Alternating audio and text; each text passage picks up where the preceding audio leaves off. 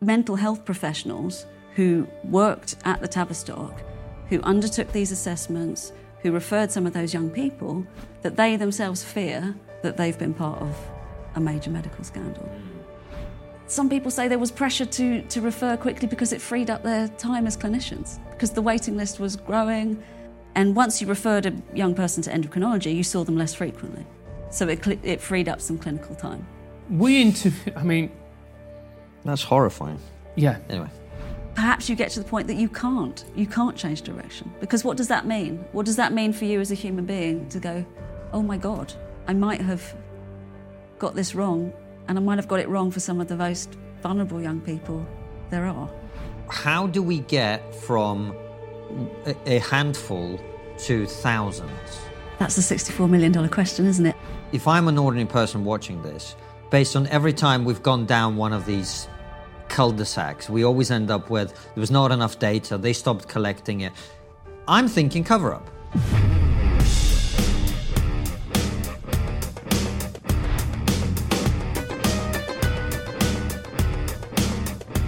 Hello and welcome to Trigonometry. I'm Francis Foster. I'm Konstantin Kisin. And this is a show for you if you want honest conversations with fascinating people. Our terrific guest today is an author and journalist whose latest book, called Time to Think, is about the demise of the Tavistock Gender Clinic here in the UK. Hannah Barnes, welcome to Trigonometry. Thanks for having me. Oh, it's a pleasure. We've been trying to make this happen for a while. We had COVID, you had COVID, didn't happen. Here you are finally. Before we get into your book, and it's a very important book, who are you? How are you where you are? What has been the journey through life that leads you to be here sitting talking to us? Journey through life. Well, I've been a journalist at the BBC for 15 years. Before that, I worked in commercial radio as a newsreader and reporter. I'm a mum of 2 kids, young kids. I grew up in the suburbs of London, had a pretty normal childhood. I went to Oxford and did the degree of politicians, PPE, and obviously by most people's standards I'm a massive failure because I'm not Prime Minister. And then went into journalism from there. And you mentioned you're a BBC journalist. I saw you a couple of days ago at Newsnight, actually. But if I may say so, I hope it's not an unfair representation, but I feel like the issue of transgenderism and some of the issues to do with trans ideology and so on, it sort of was, the coverage of that was led from the new media, and older media took some time to get there. I don't know if that's a fair characterization. Do you? You don't agree?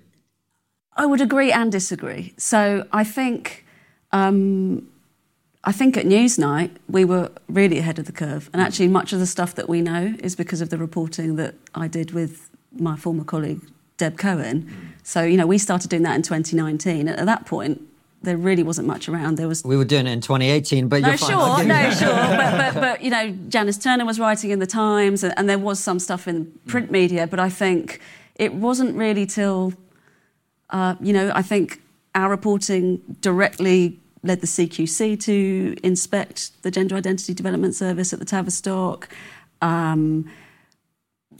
I think we did have a big impact. Oh, sorry. I feel like I've opened the interview by what appears as me having a massive go at you, even though you're one of the people that's done well. Where I was trying to get to is, why do you think, unlike you, that's maybe the way I should have phrased it, many people took a long time to get to this point where this conversation was even being had?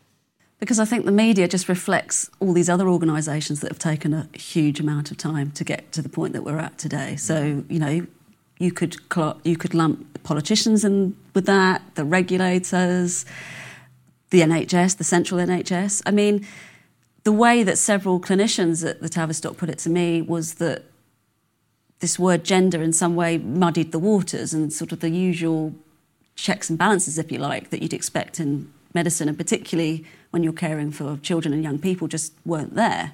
People were frightened that in some way asking the same questions or raising the same concerns that you would in any other part of caring for young people, when you did that in this space, there was a fear of being branded transphobic, whereas actually all they were saying was, we're not sure this is safe.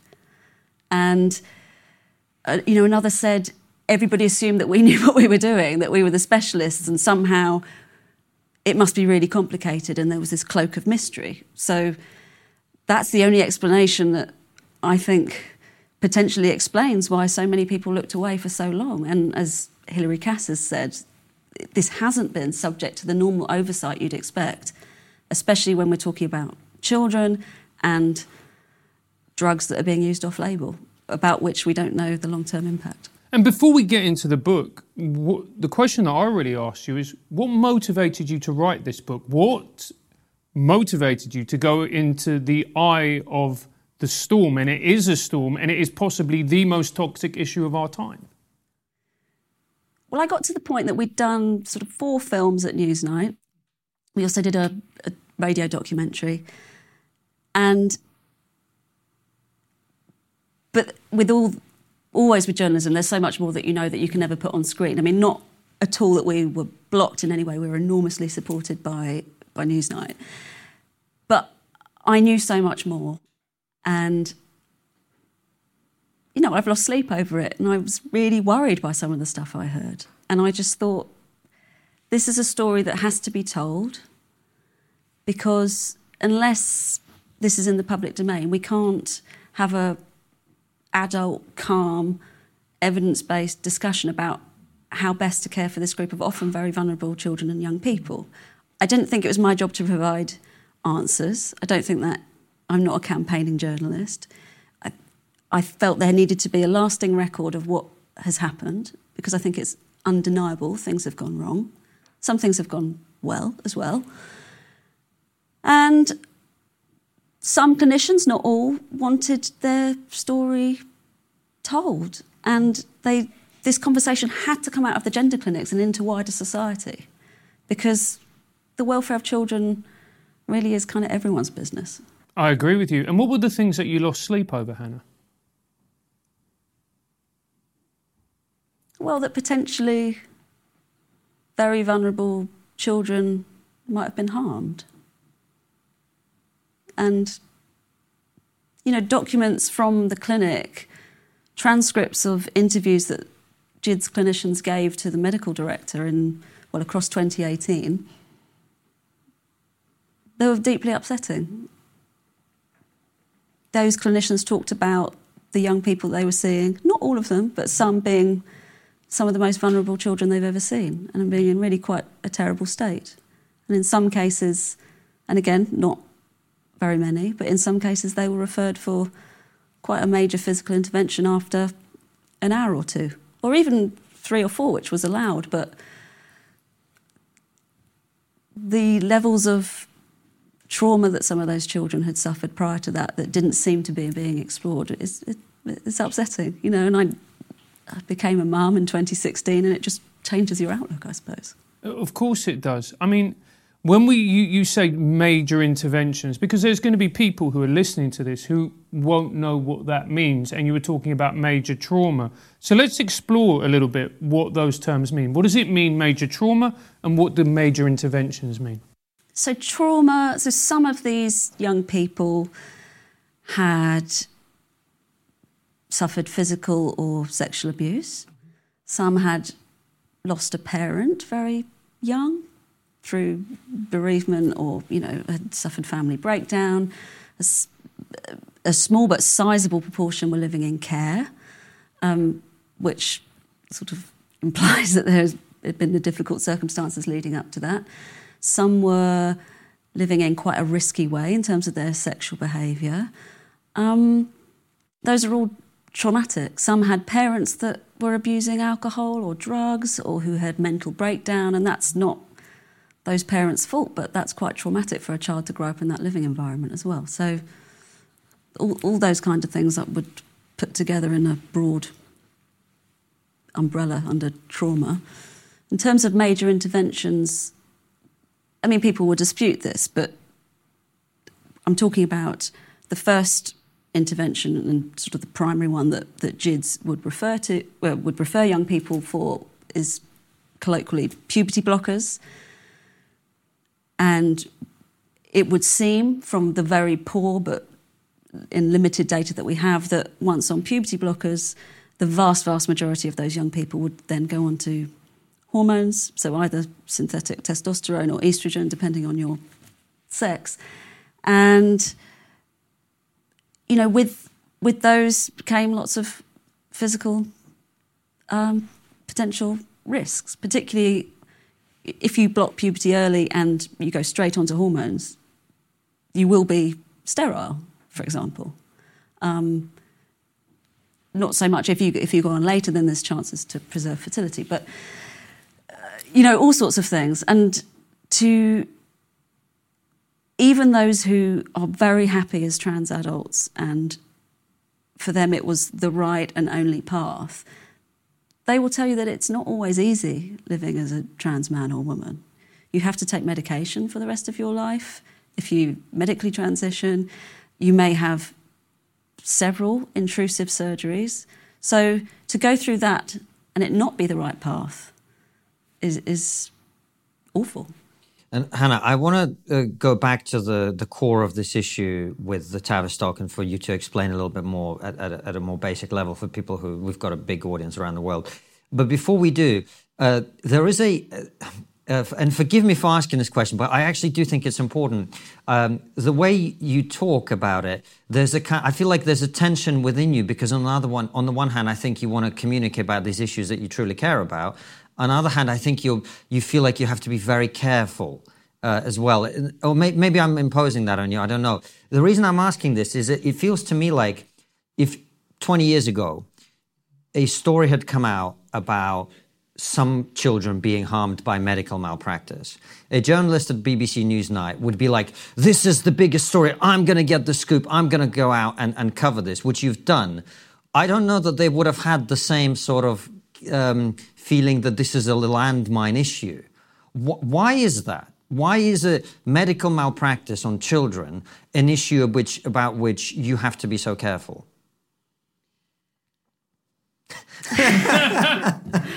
I think there's lots of different aspects to what you've said there. So I think, well, generally, when you're talking about medical malpractice, as you put it, it's a question of, a botched medical procedure, isn't it? Mm-hmm. But what's happening here is it's so intertwined with someone's sense of themselves and identity. And I don't think you have that in other stories. Now, I am cautious because I think, there are lots of people out there commenting on this. So, and do so probably in much stronger terms than I do. But what I've done, and why I think the book has been received so well, is I'm not telling people what to think. I've laid out the evidence and everything, I think there's 70 pages of references, in the best way that I can, in the fairest way I can, and for people then to make up their own minds. Partly because I work for the BBC and we're absolutely committed to impartiality, but I just think there are lots of people out there who will express their opinions, and I think actually what so many people have said to me from reading the book is, I just never knew any of this. And it's trying to be calm. And I think I don't talk about it in the same way I would, as you say, another medical scandal. Because I actually think the only honest thing to say is that we don't really know the scale at the moment. So I would say, what do we know? We know that some young people have been harmed, and I've spoken to them, and their stories are in the book. And we know that other young people appear to have been helped. They say they've been helped and they're happy. We don't know what the numbers are either way, and those will undoubtedly change over time. So I think it's really hard to say, well, that's why I'm reluctant to say, this is a major medical scandal. It may well be. At the moment, I just don't think we have enough data to put any sense of scale on it. But what I think and what I felt was so striking is that mental health professionals who worked at the Tavistock, who undertook these assessments, who referred some of those young people, that they themselves fear that they've been part of a major medical scandal. Mm. And let's talk about the medical scandal. I feel bad because it feels like I've been grilling you about your own personal opinions. But the reason I've asked you about it is I think it kind of shows you how society is around this issue. And it's telling, I think. But anyway, let's not delve too far into that. No, I mean, you're right. I think it's good to be cautious about language as well, because actually I think sometimes we forget that we are talking about children and young people. Mm-hmm. And I think sometimes the language is really unfortunate. And actually different people like different terms and what have you, but I just think it's important to have some compassion as well. Oh, 100%. Yeah.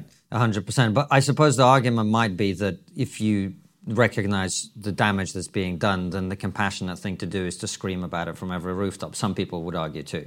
And that's the debate, I think. I think you've done a great job of actually laying out the facts. So let's talk about the facts. The Tavistock was was a clinic here in the UK. And give us some of the numbers. What sort of numbers are we talking about? How many people were coming through? How many people would have been referred for puberty blockers? What other things did you find that sort of people should know about?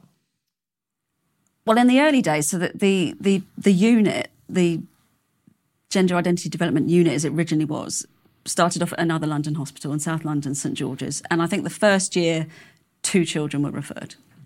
It moves to the Tavistock and Portman NHS Foundation Trust in the mid-90s.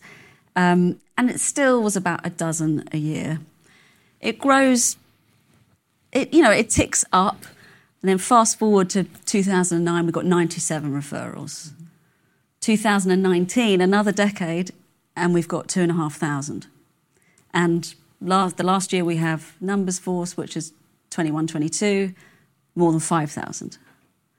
So we've had quite a big increase. Yeah, I'd say so. You look at it, it's that classic hockey stick graph.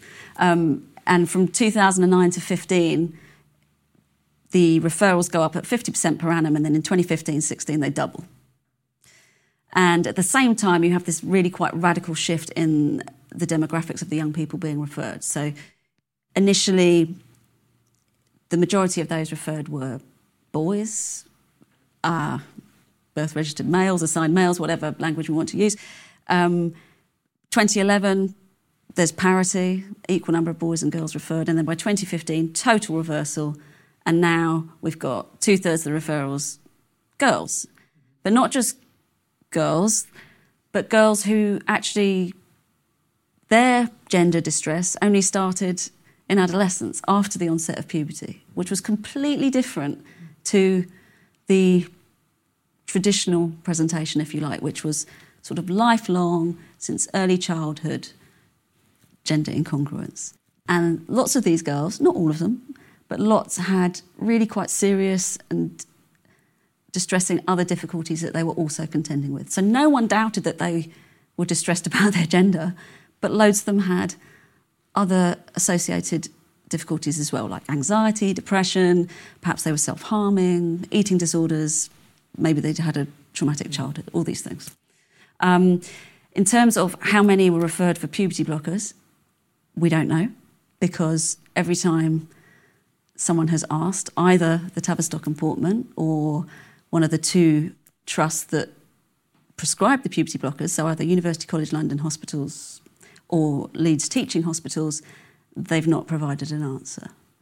So best estimates from what is in the public domain, at least 1,500, I would say. I mean, a Freedom of Information request said that by 2017 there'd been over 1,200, so I don't think it's unreasonable to think we're in excess of 1,500, but the answer is we don't know. And I think that's one of the things that is so striking about this story is the lack of data, and how a clinic that's been running now for close to 35 years is really not able to tell the public, at least, really anything meaningful about the thousands of young people that they've seen. That's shocking. The fact that they didn't even keep records. Well, it's either one or two things. They either didn't keep the records or they're refusing to disclose them. I don't know which is worse. Yeah. Either of those 2 options are, I mean, that's horrific. Well, this is the thing that has really sort of shocked clinicians as well who work there, because they say, well, look, we had a research team. We collected loads and loads of data, so where is it? Now, as you say, it's either there, but not somehow collatable in a meaningful way, or they collected the wrong data, stuff that doesn't matter. I don't know. But we don't know it. And for example, and one example of this is that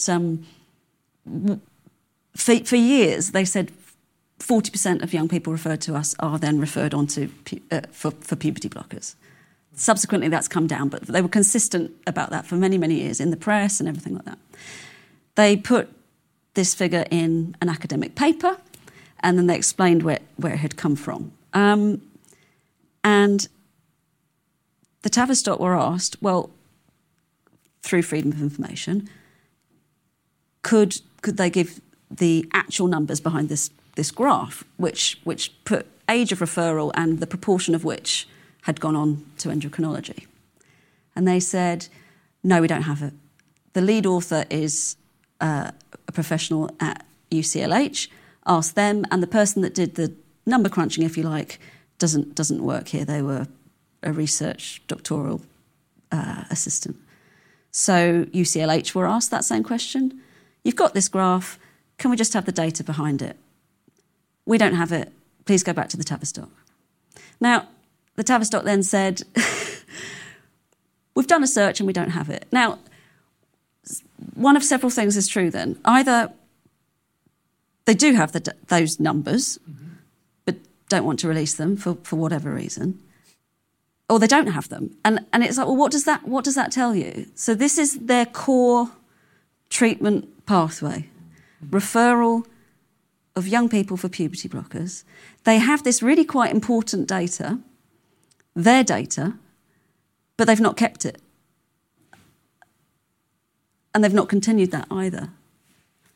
It's baffling. I don't know which of those is true. But either way, it would be helpful to know.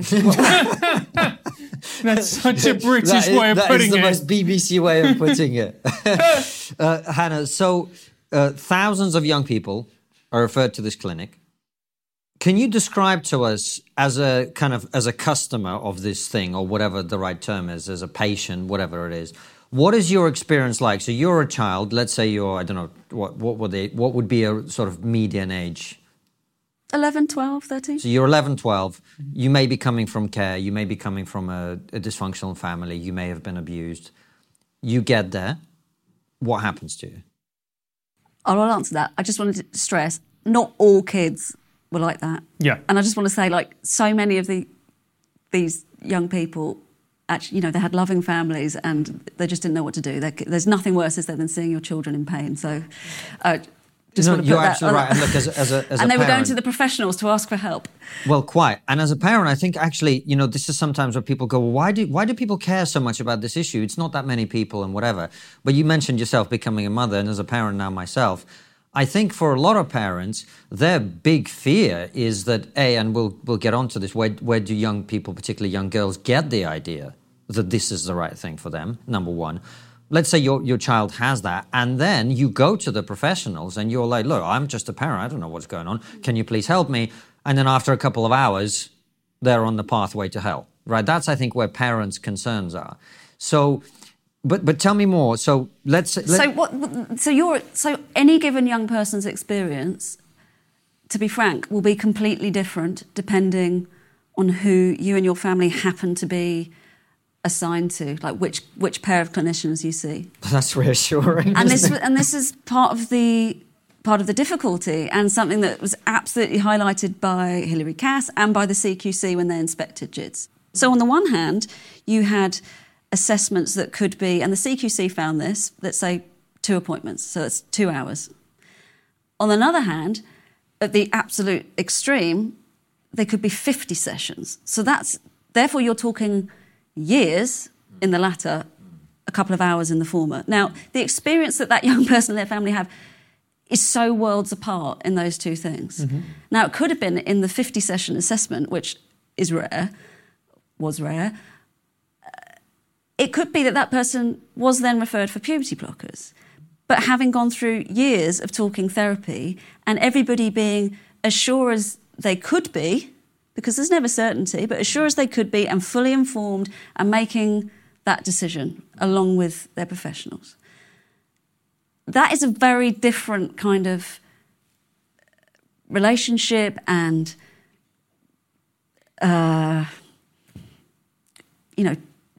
care offering than the young person who's seen 2, 3, 4 times.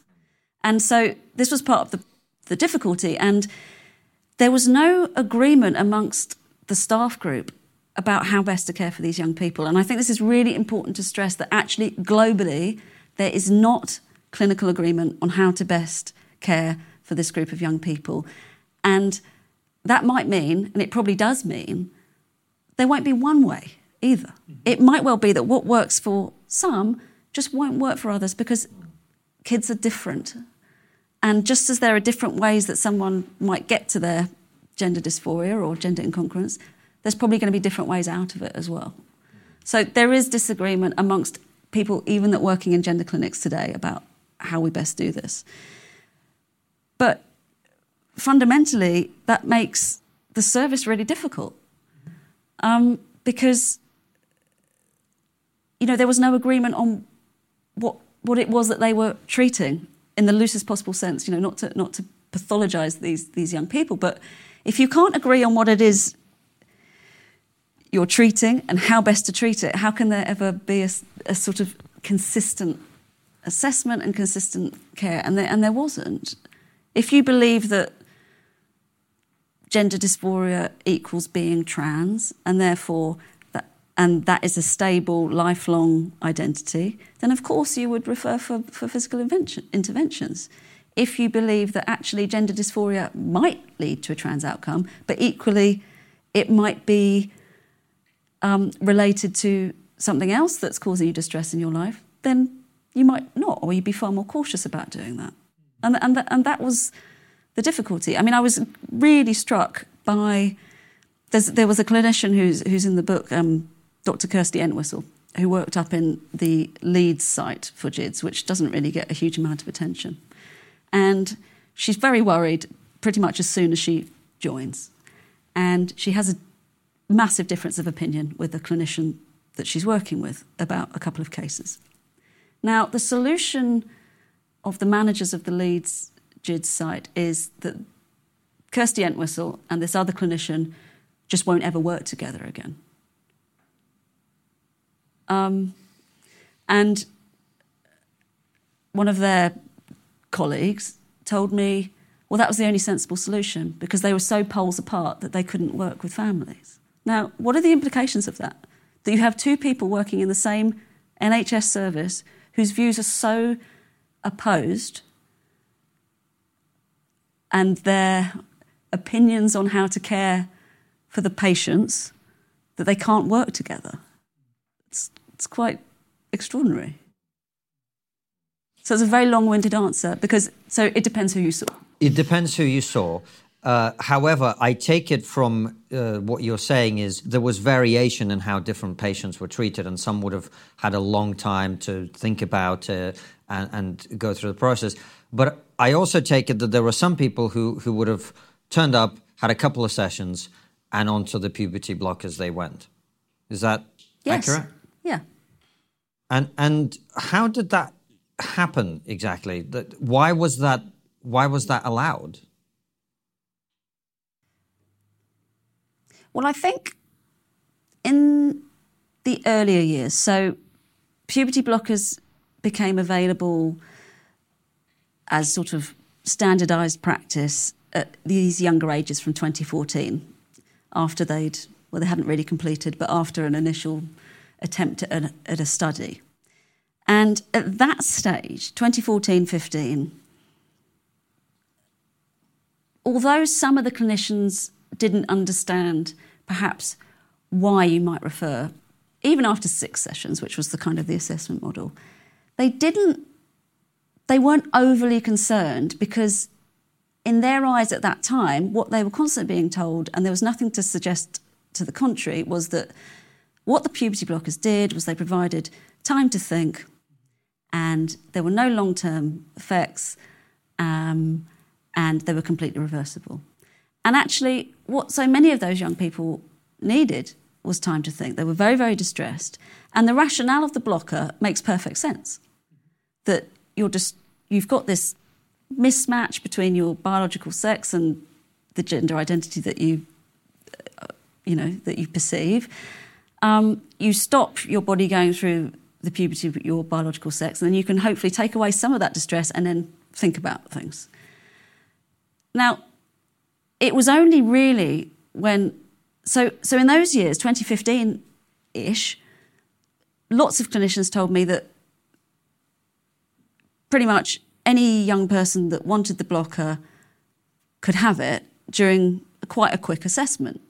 And actually, as long as they met the criteria for gender dysphoria, which pretty much all of them did because they're silly and most teenagers would meet them, they would be referred for puberty blockers. What were the criteria for gender dysphoria that you say were silly? Well, one area, this is a rare moment of agreement from both those who are very pro-medical intervention and those who are very against, is that they're steeped in gender stereotypes. So it'd be things like playing with toys that are typically associated with the opposite sex, having friends that are mostly of the opposite sex, wanting to be the opposite. They're just... So if I were a girl who was a bit of a tomboy, Yeah. quote unquote, and I felt some sort of distress, puberty blockers, off you go.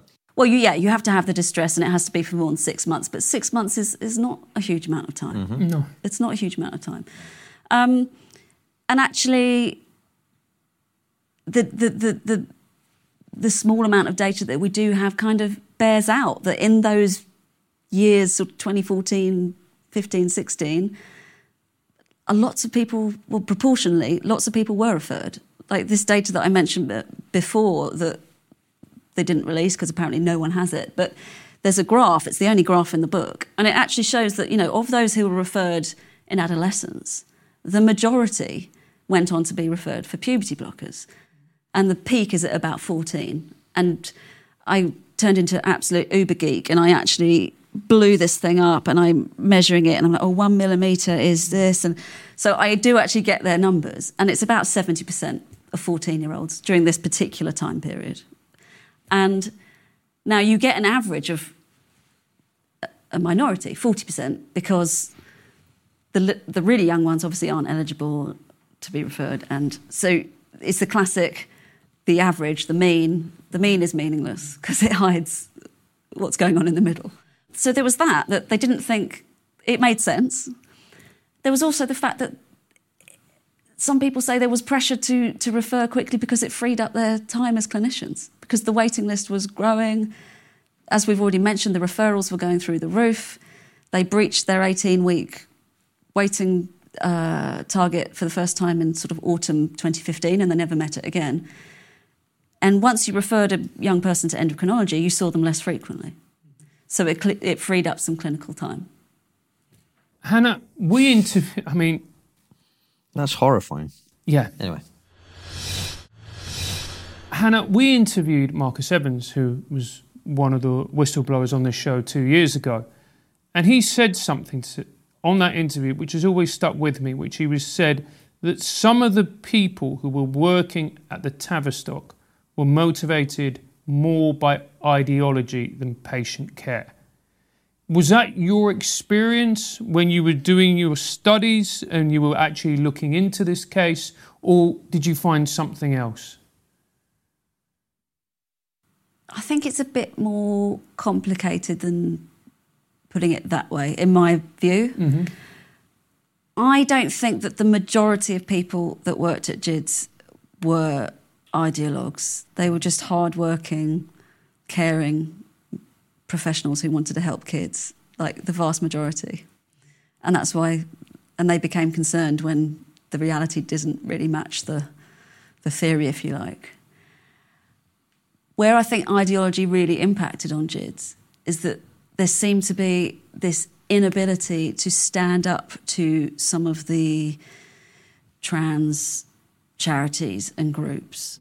And it was lobbying in part, not totally, absolutely not, but pressure from those groups that helped lower the age at which puberty blockers could be available in the first place. There was a real big push for that. But there was pressure from elsewhere too, and in the medical community. But I think there was this almost, clinicians have described to me, there was this fear of sort of upsetting those groups like Mermaids, which people have probably heard of, and Gyras, and that when data became available that challenged what they thought they knew, and that perhaps showed that actually puberty blockers weren't working in the way they thought and had been telling families, they didn't change direction. And some clinicians told me that they felt that was because there was a fear of how some of the groups might respond. And similarly, as more information came out, nothing was codified, nothing was written down. So in all fairness to some of these clinicians who didn't pass on information, you could only pass on something that you know. Mm-hmm. You can't pass on what you don't know. And, there's a meeting in the book, and it was an absolute turning point for lots of people, but they have a visit, the GID staff have a visit from a surgeon who performs vaginoplasties on trans women. So taking a penis and surgically constructing a vagina. And he tells the GID staff, he said, look, there's a problem. If you block puberty too early in males, there isn't enough penile tissue to do that surgery in the safest and most effective way.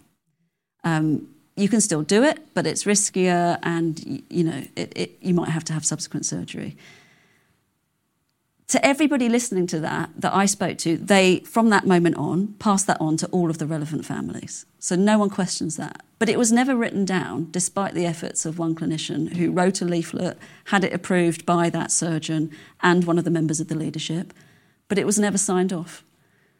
So I spoke to clinicians who joined the service subsequent to that, so that was in 2016, who never knew that, so they couldn't pass it on. And I'm told by people who work in adult services that you can see that in some notes, that some trans women who, when they were boys and looking to transition, were not told that when they started the blocker, and some were. But again, it's this lottery.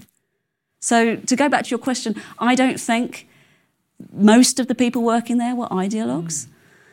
I think there was but I think the service became, if not captured, then frightened to stand up to ideology when evidence became available that showed actually this intervention was not working for some people. So effectively, these charities, and push back if you think my language is too inflammatory, but I'm trying to be as accurate as I possibly can be. These clinics were essentially bullied by these charities because they were intimidated by what could happen, or how essentially if they didn't adhere to what these charities felt was best. And as a result of that, patient care was compromised. Well, I'm not sure I'd say they were bullied, because in all fairness to charities and lobby groups, that's what they're there for, right? They're there to put forward their view of what they feel is the best treatment for the people they represent. So you can't blame them. Why they didn't stand up to them, I don't know. What's the worst that could have happened? These are all hypothetical questions. Yeah. I mean, it's striking. I think it's very easy to understand why the medical pathway was introduced and why the age was lowered originally, and why they wanted to do more research. I think it's much harder to understand why there was no change in direction, or at least pausing to reflect, when data came back which suggested their original assumptions were not the case. So, that being the case, we have this situation which is awful, absolutely awful. When was the moment that the medical community and people like Marcus Evans started to go, there's something very wrong going on here? I think it happened for different people at different times. So Marcus is married to Sue Evans, who was the first whistleblower, if you like, and she had concerns as far back as 2005 that some young people were being referred too quickly. And bearing in mind, you had to be 16 at that point. But she saw some colleagues refer young people after 4 appointments, and she felt that was too quick in all cases.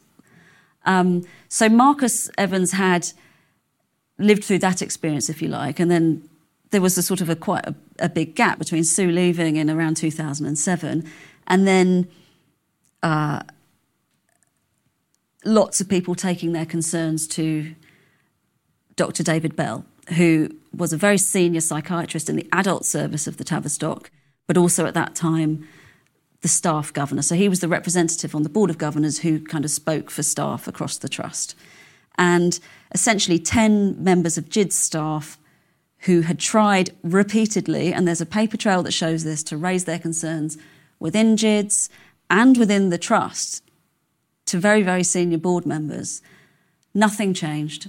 And so they took the concerns to David Bell, and then it all became in the public. And that's when Marcus, he resigned over the fact that he didn't feel that those concerns were being taken seriously enough by the trust, and equally that Dr. Bell had been treated very poorly. But the clinicians themselves who were working at that point, they each had different moments, but there was several. It was really when the first bit of data came back from this study that had begun, which challenged all the assumptions they had about puberty blockers. Because what this showed was that of those who had become old enough by that point, every single one of them had gone from the puberty blocker to cross-sex hormones. But also that there'd been no psychological benefit to being on the puberty blocker. And so for Dr. Anna Hutchinson, she describes learning that as her holy fuck moment. Because it exploded everything that they were doing. She said, what are the chances of being given time to think and all children and young people thinking the same way? She's like, that just doesn't happen. It doesn't happen in psychology. And also, even if we gave them time to, that this is what they did do, there was no space to think in the Tavistock model anyway, in the GIDS model. Because when you went on the blocker, you didn't have more talking, you had less. You got seen every 3 to 6 months. And actually, these young people weren't feeling better. In some cases, both psychologically and physically, they were getting worse. And so at that point, quite a sizable number of clinicians just went, this isn't safe, what we're doing. And they became much more cautious, and they extended their assessments, and that's probably how we got to, the 50, although very rare, but, because they felt, as one clinician puts it to me in the book, like that knowledge that pretty much everybody that started the blocker went on to cross-sex hormones totally changed the way I practiced, because if I didn't think that a young person should go on hormones, I wasn't going to put them on the blocker. Because you had to do the work then. It was far too late once they were on the blocker, because the other thing that they noticed was that actually a young person tended to shut down once they got on the medication. They got what they wanted. They weren't at all open to talking. Hannah, and I'm curious about what happened prior to that discovery, when people went and raised concerns and they were not taken seriously. Do we have a sense of why that happened? Because I think that's a question a lot of people would be asking. And I think you've got a very measured take on all of this, in that you're really looking at an organization like any organization in which it's lots of busy people and they don't have the time and blah, blah, blah, blah, blah. Is that what happened? Was there people at the board level who felt that this is the path that they must proceed down? Why did those concerns not get taken seriously prior to this discovery? I think there are different reasons why these concerns weren't acted on. One appears to be that certain people in the trust just believed that this was the right thing to do. Like, this is a vulnerable group of young people, trans people, are marginalised and stigmatised, and we're helping them. And any concern is transphobic. I think some people perhaps didn't raise concerns as robustly as they might have in hindsight, because there was this really, I don't know how unique it is, but I wouldn't say it exists in the BBC, for example. I mean, I like my colleagues, but people at GIDS, describe it as a family, and they were encouraged to think that way, at least for a time before it became absolutely enormous. And when concerns were raised about clinical practice, it was made to appear to the rest of the team that you were criticising the leadership or you were criticising a person. And yet these were people that we cared about, and, you know, you don't criticise your family. And then arguments would come back, well, we're doing it better than everybody else, or, you know, the private sector would be worse. And they said, but that's not good enough. Like, what we're doing is not good enough. We can't just say, well, other people would be worse. Some people have suggested that the concerns weren't taken seriously enough because over time, the contribution that GIDS made to the overall income of the trust was quite significant. So it went from around 2015 being about 5% of income that came into the trust to about 13% at its peak. And when you combined that with the adult service, which the Tavistock took on 2017-18, it was a quarter of the entire income. And no one suggested that there was anything sort of really malicious about that. But so many people just said it had to be a factor, even unconsciously, that there was so much, the financial stability and viability of the trust depended on this income. Dr. David Bell said to me, perhaps it wasn't taken seriously because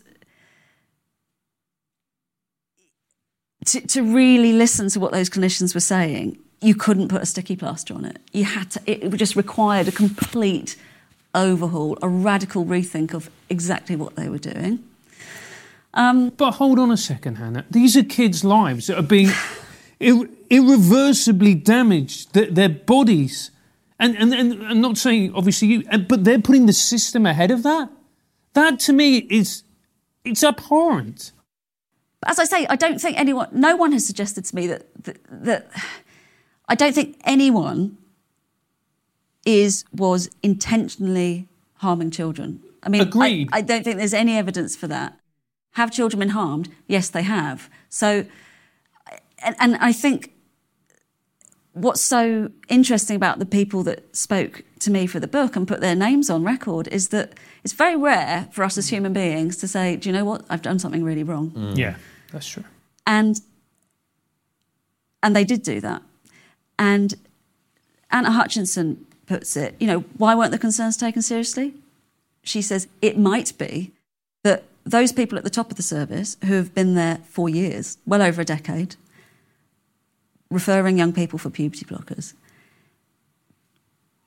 perhaps you get to the point that you can't change direction. Because what does that mean? What does that mean for you as a human being to go, oh my God, I might have got this wrong, and I might have got it wrong for some of the most vulnerable young people there are. And perhaps that's intolerable, and perhaps that explains in part why they didn't change direction. Yeah, absolutely. Yeah, look, it's a very, very good point. The thing that I always struggle with this issue, and this is someone who was a teacher for many years, and I taught autistic kids, is that no one picked up the link between autism and especially autistic girls. I think the number there, or the stat that I keep remembering is 40% of these girls who were referred had autism. And they were dealing with mental health professionals. Why did someone not jump on this sooner and go, hang on, there's a very real link here between autism, gender dysphoria. Then something else is happening here. Do you see what I mean? Well, I think they did spot that. So, I mean, their own research showed that I think it's 35% of boys and girls that were referred had autistic traits. So they spotted that, and it's what you do with it. And seemingly, it didn't change anything.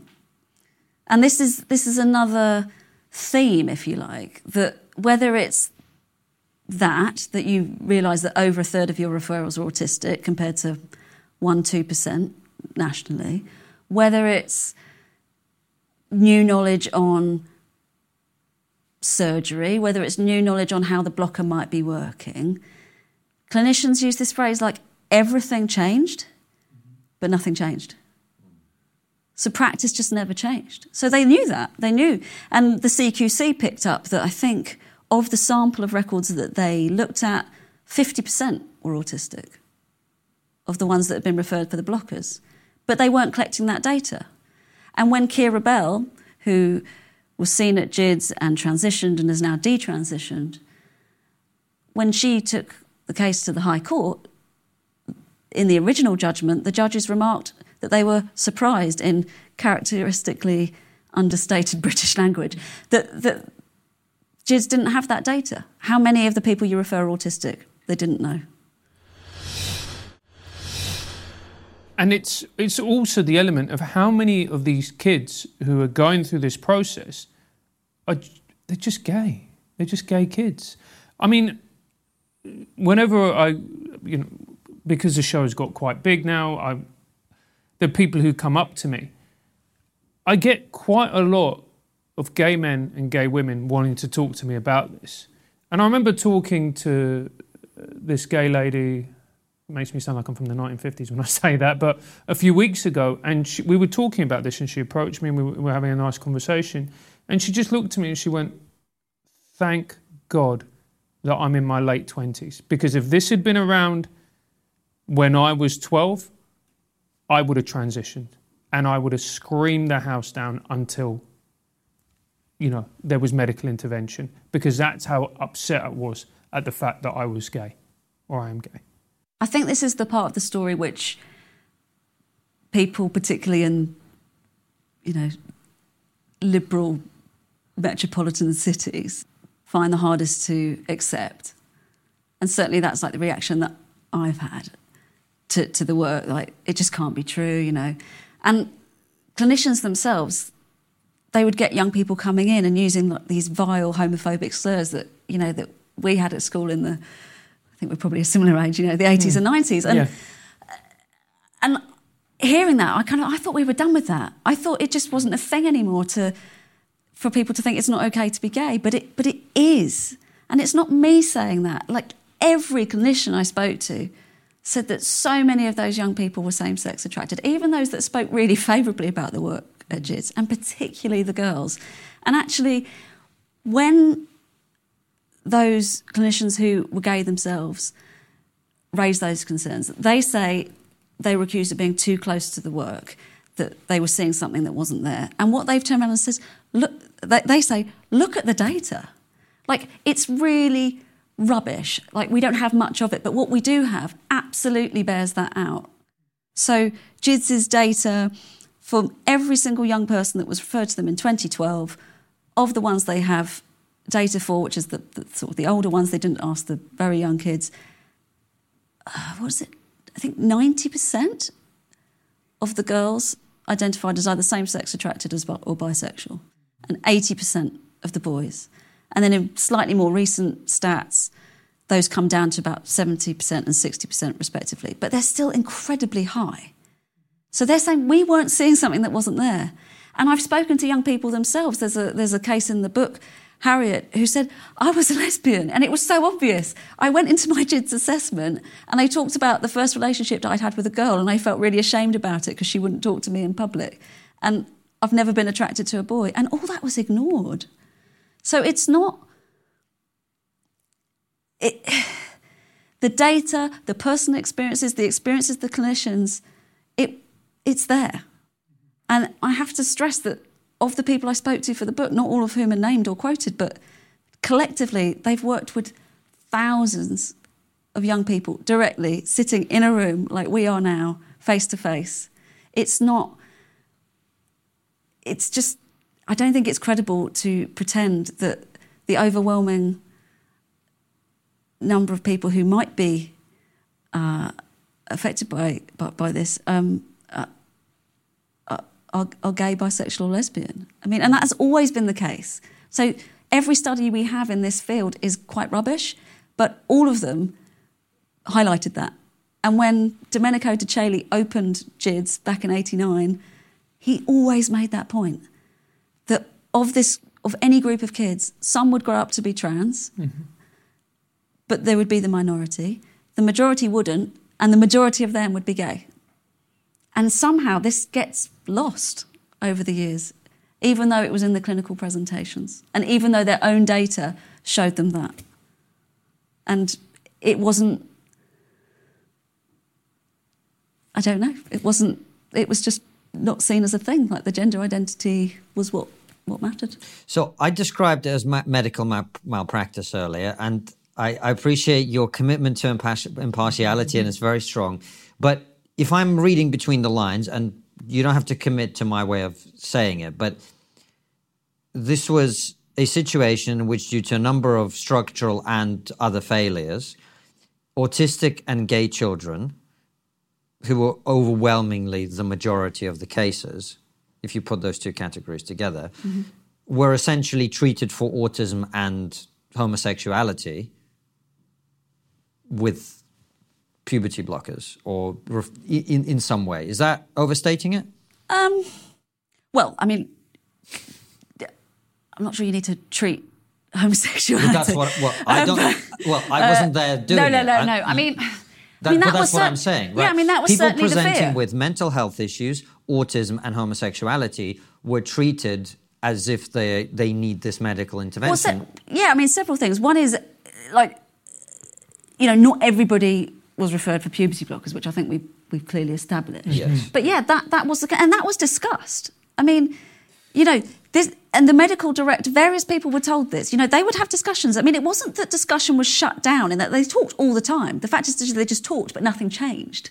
So that was the problem. But they would have staff meetings, and really worried clinicians would say, maybe we're medicating gay kids, maybe we're medicating autistic kids, and if we are, we're doing something quite dangerous. And it was that those fears couldn't be responded to adequately, and that's why ultimately people left, because they felt that the risks in the work weren't being adequately acknowledged or minimised even. There will always be a risk, because every single clinician I've spoken to said you can never tell for sure who's going to benefit and who's not. But there are ways of minimising that, and there are ways of... and they felt that isn't what was happening.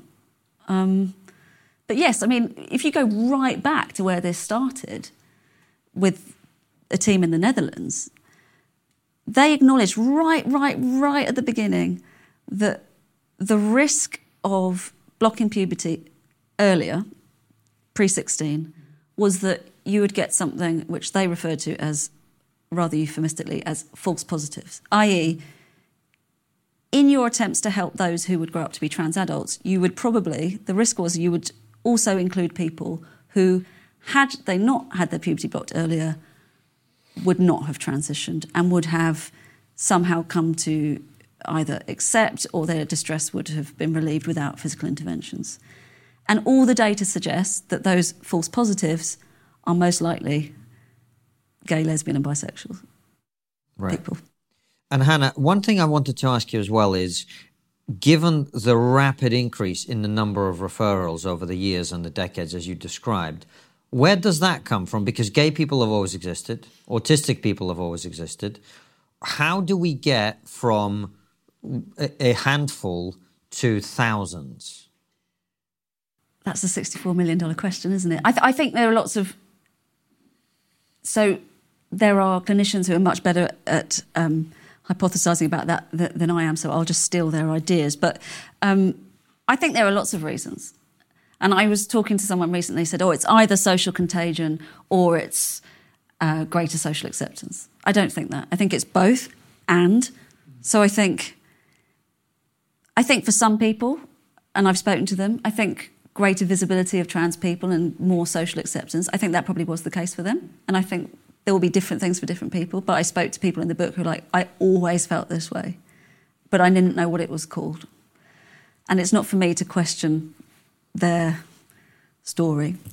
I think for some people it's absolutely...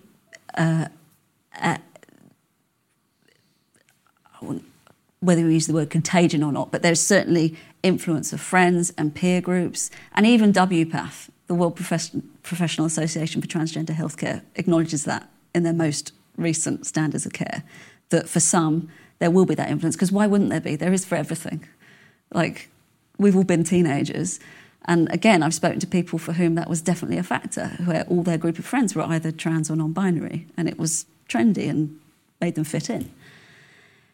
I think for the girls in particular, there are additional factors. I think right now it's really quite tough to be a teenage girl. Mm-hmm.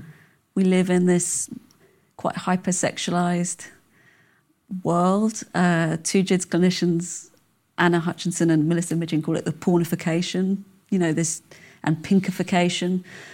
And I think for some young women, if they don't feel that they are, or present in a way that is seen as typically uber feminine, whatever that means, it's nonsense, then you can look for another way that explains why you feel that you don't fit in. I think for some people, even for those for whom transition hasn't worked, most of them will say that it did for a time. And initially, in the early stages, they felt great because it was like, this explains why I've been unhappy. Not everybody. If you inject me with testosterone, I'll probably feel great for a while as well. Well, it's a natural antidepressant. Well, that's what I mean. Right. So when you inject people with drugs, they often feel great. This is not necessarily evidence of that being the right thing to do. And as we've discussed, like internalised homophobia will explain it for other people. So I think there are all kinds of reasons. Can you put some percentages on those things for us? Because, the difficulty is that I agree with you that there's a complex range of explanations, but the problem is that can be used, and I'm not for a second suggesting that's what you're trying to do at all. I'm just trying to get to the truth here.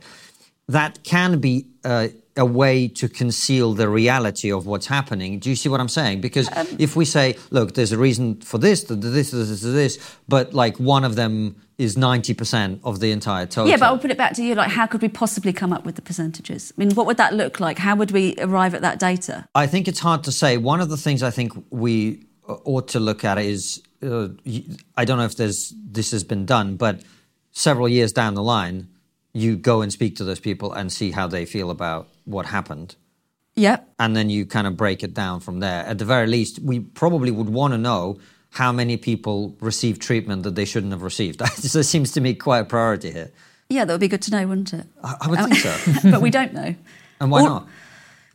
Well, I think there are several reasons we don't know. So one is, if we keep it focused on GIDS, I think they haven't wanted to find out. They haven't found out. I mean, their own documents, their own information that they've released under Freedom of Information shows that there was a time when they said, yes, we are going to record both those who change their minds prior to medication and those who do once they've started either the blocker or hormones. And for a couple of years, 2017, 18, they said, yep, we're doing that. And then they suddenly said, no, we're not going to do that. It's really time consuming. So they never collected that data. Only they will know why, because that seems quite important data to have. Because in order to benefit, it's why I find the argument that some people make that we shouldn't talk about, that talk of detransition, so people have gone through a medical transition or surgical transition and then revert back to their natal sex. That doesn't undermine the experience of those for whom a medical transition might work. Actually, I've spoken to, there's a trans researcher in Canada who's doing loads of research on detransition, and he says, we can make treatment better for everybody if we understand those for whom it doesn't work as well. That's equally important because everybody wants to prevent that happening. So, yeah, but we've had no follow-up of GIDS patients, so we don't know where they are. We don't know who's happy, who's unhappy, who's medically transitioned, who hasn't. And it would be equally helpful to know, of those who never transitioned, what was it for them that worked or didn't work? I mean, these are all really important questions which we have no answers to. What we do know from the very limited studies that exist on people who have detransitioned is that the reasons they give for detransitioning and also identifying as trans in the first place, they vary. But how you ever get to reliable percentages, I just don't know. Yeah. I guess the reason I'm asking you is again, not trying to put anything on you, but if I'm an ordinary person watching this, based on every time we've gone down one of these cul-de-sacs, we always end up with, there was not enough data, they stopped collecting it. I'm thinking cover-up. That's what I'm hearing. Now, that is quite, and I mean, I watched Chernobyl the other day. You kind of see elements of how people, particularly in stressful situations, where there's a lot of fear, where they know they've done something wrong, but they don't want to admit it. You kind of can see how even often well-meaning people will end up doing things that are bad and then not wanting those things to be revealed. But it sort of feels like every time we go down one of these paths, we always end up where they stopped collecting the data, they didn't look into it, they didn't want to know this. That's sort of what it feels like here to me. It may be. I don't know. I mean, I would. One of the people I spoke to with the book, Dr. Juliet Singer, says she's a child and adolescent psychiatrist. She also happened to be a governor at the Tavistock. And she felt she was constantly asking for data as soon as she arrived. And she felt, and certainly others feel, that it wasn't just that it wasn't a priority, which is strange in a clinical service, but it wasn't just that it wasn't... She felt that they didn't want to find out. And that might be the case. Only they will know for sure. But she also made the point that if you don't have the data, if you don't know your patient population, you don't know how many are autistic or gay or, have anxiety, depression. If you don't know that, you don't know the long-term outcomes of the treatment, you don't know how many people are satisfied or unsatisfied by the treatment, how can you be experts? Because what are you experts in? Now, those are questions posed by people who work at the Trust. I don't, it won't surprise you to say, I'm not going to say it's a cover-up, but certainly the question has been raised by those who are close to it. Mm. And just finishing off with these detransitioners, their bodies have been irreversibly changed. What are they experiencing? In what physical state are they left in now as a result of these puberty blockers, the surgeries, the hormones? Do we know? I think different people are in different situations. So your body from puberty blockers, you're not going to be permanently altered. But what I would say is that I'm still in touch with them. Still identifies as trans, a young trans man, he's 20 now. So he was on blockers for 4 years, between the ages of 12 and 16. And he's chosen not to take testosterone, but still identifies as male. Now, he broke 4 bones while on the blocker, and the talk that it's physically completely reversible, well, do we know that? Because so few people come off the blocker that we don't really know. And when he came off the blocker, no one from either UCLH or the Tavistock ever followed up on him.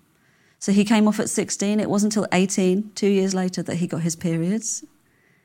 And even now, another 2 years later, they're not regular. He feels left behind, I suppose, cognitively and emotionally from his peers. Is that to do with the blocker? Well, we don't know. There are no studies, there's no follow-up, so we don't know. In terms of detransitioners, I think people handle it in different ways. I mean, Harriet, who I spoke to for the book, when I caught up with her again recently after it was published, she's actually doing really well, which is great, and she's much happier.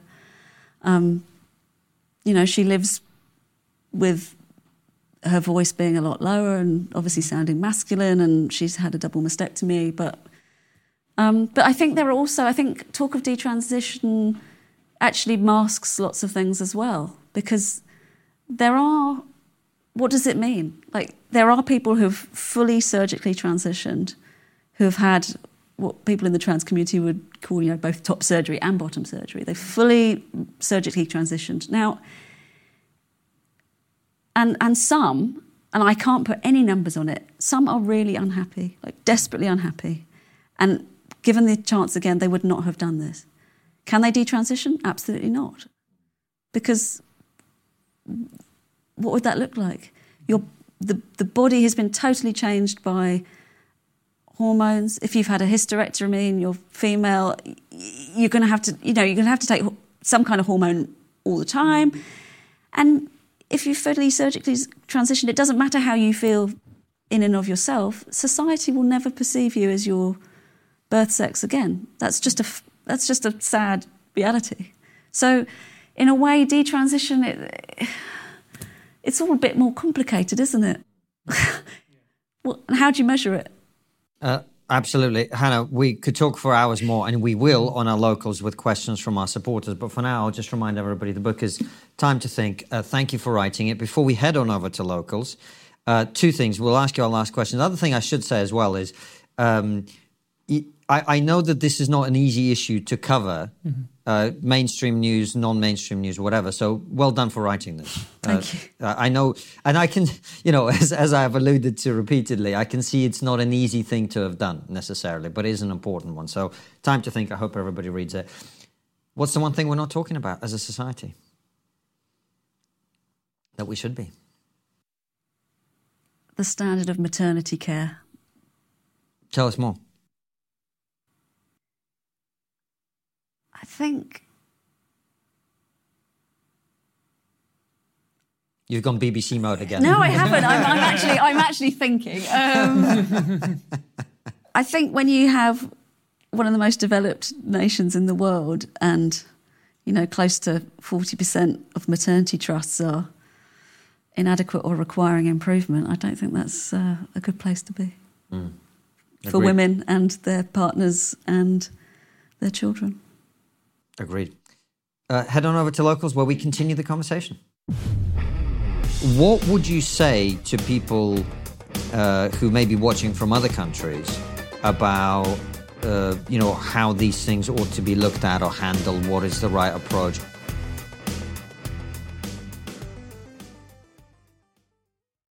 Before you go, consider joining our exclusive member feed. As a member, you'll get ad-free and extended interviews. Click the membership link in the podcast description or find the exclusive episodes link on your podcast listening app to join us.